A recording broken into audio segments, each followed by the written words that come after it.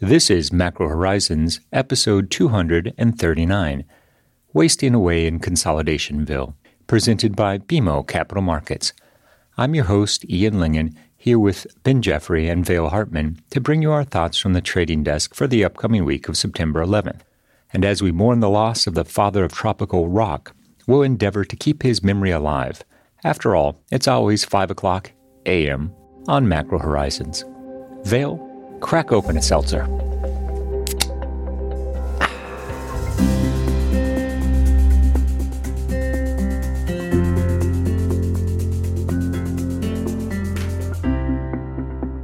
Each week, we offer an updated view on the U.S. rates market and a bad joke or two. But more importantly, the show is centered on responding directly to questions submitted by listeners and clients. We also end each show with our musings on the week ahead. Please feel free to reach out on Bloomberg or email me at ian.lyngen@bmo.com with questions for future episodes. We value your input and hope to keep the show as interactive as possible. So that being said, let's get started. In the week just past, the most interesting aspect of the economic data came in the form of the surprising drop in initial jobless claims back to the lowest level since late January.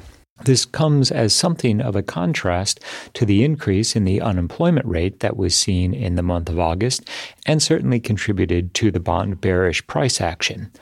Within the sell-off, we'll observe that the opening gap in 10-year yields that comes in at roughly 431 has failed to be closed, at least thus far.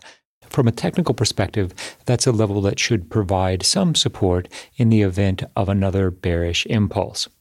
Our trading bias has been for an ongoing consolidation with 10-year yields between 4% and the upper bound of 436.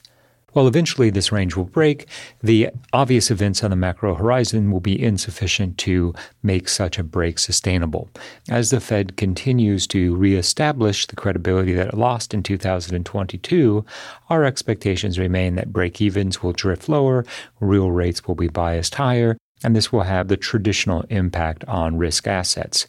In this context, we continue to see domestic equities as vulnerable in the near term, and this is also consistent with the seasonal patterns that tend to come into play in September and October. The incoming Fed speak in the week just past was mixed overall, but the biggest takeaway was that the September meeting will not see a rate hike. Now, this is certainly consensus at this point, but what becomes less obvious is whether or not the Fed will choose to move in November or December. Given that there's no October meeting, the committee will benefit from a series of economic updates, which will afford them the ability to see the degree to which prior rate hikes are finally beginning to weigh on both inflation and the employment market. Consumption continues to hold up well, all things considered, and in the week ahead, we'll be watching the August retail sales numbers as well, with a nod to the fact that the consensus is for just a 0.1% gain. Overall, we see no reason to fade the current consolidation that's underway, and we'll note that corporate issuance, as well as Treasury issuance, remains very topical and will limit the market's ability to rally significantly, even in the event of a disappointing combination of CPI and retail sales.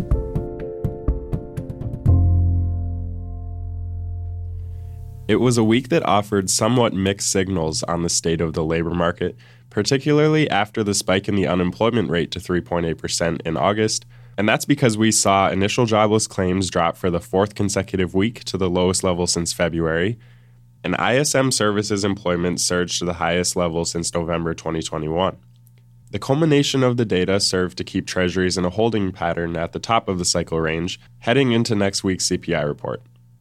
I think the biggest takeaway from the week just past was that the Treasury market is unquestionably in a mode of consolidation as we approach the upcoming inflation update, as well as a series of auctions in the week ahead.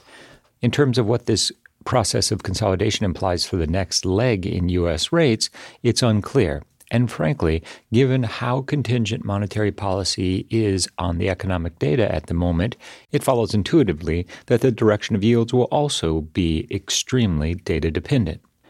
That being said, we see a higher probability of 4% 10-year yields as opposed to 4.5%.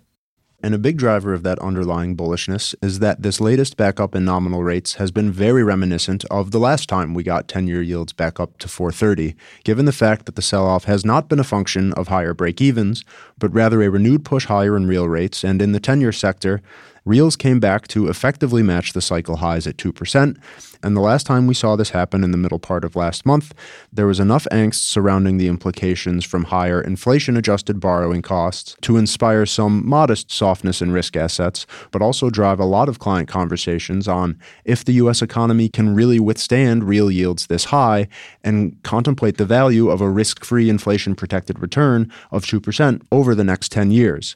Arguably, it's this type of sell-off that is a good thing from the Fed's perspective, as break-evens that remain well-contained are a vote of confidence in the efficacy of monetary policy, and higher real yields will help keep financial conditions tight enough to continue the fight against inflation. And an environment in which 10-year real yields are above 2% is certainly not unprecedented. If we look back to the period between the early 2000s and in the run-up to the great financial crisis, what we see is that 10-year TIPS yields were comfortably above 2% for a sustainable period.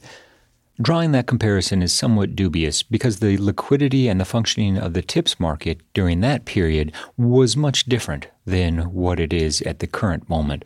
Moreover, QE and the Fed's active use of its balance sheet was not a known quantity the last time that real yields were this high. The realities of monetary policy in the wake of the 2008-2009 episode really have left the market convinced that regardless of the Fed's signaling to the contrary, the balance sheet will always be a backup tool for monetary policymakers. And to extrapolate that argument on something we've heard a lot about since the August refunding announcement, I would argue it's also precisely that dynamic that runs counter to the structurally higher term premium argument that has contributed in pushing rates back to the cycle highs. After all, with policy in restrictive territory and early signs of the implications of that starting to show up in the labor market, most recently in August's payrolls report, and thinking about the longer-term distribution of risk around real growth over the course of the next 5, 7, 10 years, given the fact that treasuries still operate as something of an insurance product within the global financial system, that suggests that treasury bonds should be richer and rates should be lower than would otherwise be the case, all else equal. Add to that dynamic that the QE genie cannot be put back into the bottle, and even in an environment with high inflation and lofty deficits, that all points to term premium in the long end of the Treasury curve being a bit lower than, quote-unquote, should be the case if Treasuries were a traditional asset class. And Ben, you make a great point about the way Treasuries function as the go-to flight to quality asset.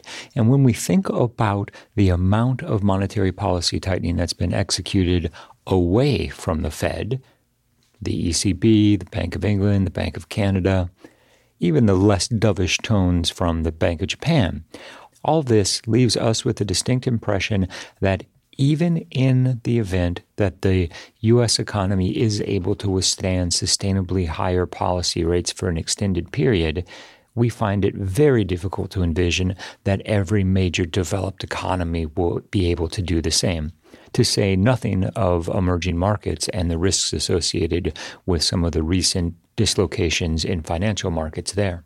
And on the emerging market front, if we're already talking about the risks facing the U.S., Western Europe, more developed parts of Asia with monetary policy this tight and interest rates this high, that same dynamic is even more concerning for emerging markets. Think parts of Asia, Africa, the Middle East, places, along with the rest of the world, that have become accustomed to the cushion of easy monetary policy and low borrowing costs over the better part of the last decade, and who, in order to get through the economic shock of COVID, conducted a lot of borrowing at very low rates that is now going to need to be refinanced. It's not difficult to envision a situation where some extraneous shock, whether it be geopolitical, economic, or some other as of now unknown influence, triggering a round of global volatility that is sparked from a market that right now we're not particularly focused on. It's this overarching idea that when rates are this high, things are far more prone to go wrong that also plays a role in our longer-term, more constructive take on treasuries. and we've talked a lot about what we've learned over this past week, but the test of demand for treasuries will also receive a primary market update as we see the sponsorship that meets 3s, 10s, and 30s that are set to be auctioned on Monday, Tuesday, and Wednesday of the coming week. Since the August refunding announcement that kicked off the first month of growing coupon issuance sizes in more than 2 years, headline results have been fairly mixed, though we can extrapolate several constructive takeaways from the takedowns considering that all but one auction has seen above average bid-to-cover ratios, and we've also seen strong non-dealer and indirect participation. Looking to the coming week's auctions, we expect to see similar demand from these buyer bases, and especially considering that each auction holds the potential to clear at the cycle high levels, and also with the fundamental backdrop of increasing evidence of the effectiveness of the Fed's inflation-fighting tools, we're confident in a solid backstop of dip buying demand. And along with supply, this coming week is also going to be notable for what's not going to happen. And what's not going to happen is any official Fed communication, given that we've reached the point where the pre-meeting communication moratorium will be in place. We heard from a lot of Fed speakers over this past week across the dovish and hawkish continuum, both voter and non-voter. And while no hike in September is clear, there's still a willingness, if not necessarily desire, to deliver another hike either in November or December, and that is surely going to be a function of the incoming data, first next week with CPI, but then we also get another month's worth of employment and inflation data before the committee will convene again on November 1st. On the topic of Fed speak, earlier this week we heard from a more hawkish-leaning member on the committee and Fed Governor Waller, who notably earlier this summer said that he called for 2 more hikes before the end of the year, but has now revealed that there is nothing saying that we need to do anything imminent anytime soon. Given the encouraging NFP and CPI reports that we had received in the interim, what do you guys think the latest data means for the more hawkish-leaning members on the committee, similar to Waller, who may have reached a level of confidence in the trajectory of the data to shift to an on-hold policy stance? My takeaway from the recent Fed speak has been that the committee is making it very clear that on September 20th, there will not be a rate hike. Now, it's unclear whether it's a skip or a pause, and more information will be available via the SEP and the updated dot plot. Within the dot plot, we do anticipate that the Fed will retain the signaling that there will be one more rate hike before the end of 2023, if for no other reason than that will provide them sufficient flexibility and, perhaps more importantly, prevent market participants from aggressively pricing in rate cuts. So while we're not anticipating a rate hike, it will still be a decidedly tradable event. Speaking of tradable events, the NFL is back this weekend, so I'll turn it over to Vail. Vail? Any picks? Yeah, Lions over the Chiefs. Yeah, we'll make a strategist out of you yet. In the week ahead, the market will have both supply and top-tier data to contend with. Given the Friday settlement of the auctions, the schedule has been moved forward by a day, and on Monday, we have 44 billion 3 years, followed by 35 billion 10 years on Tuesday, and capped by Wednesday's 20 billion long bond auction. Wednesday morning also sees the release of August CPI, where headline expectations are for a 0.6% gain, whereas core CPI is seen increasing 0.2%. Now, our expectations are consistent with the consensus. However, unlike in June and July, where core CPI printed a low 0.2, we're anticipating that the unrounded numbers might be slightly above the consensus. All of that being said, as long as we don't see a 0.4 or 0.5 core CPI print, the market's collective understanding that monetary policy still works, it works with a lag, and the Fed's attempts to slow the pace of consumer price gains has been effective. Now, whether or not that ultimately translates into avoiding a Q4 spike in inflation remains to be seen. But as it currently stands, investors are continuing to regain confidence in Powell's monetary policy making. Assuming no major surprise from CPI or PPI, to say nothing of retail sales, we expect that the path of least resistance will remain a sideways grind in rates until we get to the September 20th FOMC rate decision. We're not anticipating a rate hike, but we do think that within the details of the updated SEP, we will see upward revisions to the growth outlook for 2023, as well as another quarter point added to the 2024 projection of Fed funds. This will reduce the amount of signaled rate cuts next year from 100 basis points to 75 basis points, and we're reminded that if the departure point is in fact 575, as the Fed has been indicating, then a drop to 5% won't be truly accommodative. In fact, and this will be framing that it will be important for Powell to effectively communicate, a reduction of that magnitude will simply be going from very restrictive to restrictive, particularly if, as Powell has indicated, the Fed is willing to allow QT to continue in the background as SOMA is allowed to run off. Suffice it to say, Powell's incentives at this point are to make sure that the market doesn't aggressively price in more rate hikes than are currently reflected in Fed funds futures, and in an effort to accomplish this, the chair will more likely than not note that another rate hike this cycle is still on the table. We've reached the point in this week's episode where we'd like to offer our sincere thanks and condolences to anyone who has managed to make it this far.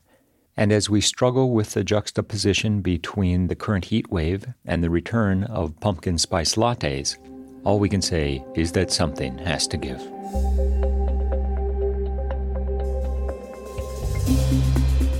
Thanks for listening to Macro Horizons. Please visit us at bmocm.com/Macro Horizons. As we aspire to keep our strategy effort as interactive as possible, we'd love to hear what you thought of today's episode. So please email me directly with any feedback at ian.lyngen@bmo.com. You can listen to this show and subscribe on Apple Podcasts or your favorite podcast provider. This show and resources are supported by our team here at BMO, including the FIC Macro Strategy Group and BMO's marketing team. This show has been produced and edited by Puddle Creative. The views expressed here are those of the participants and not those of BMO Capital Markets, its affiliates, or subsidiaries.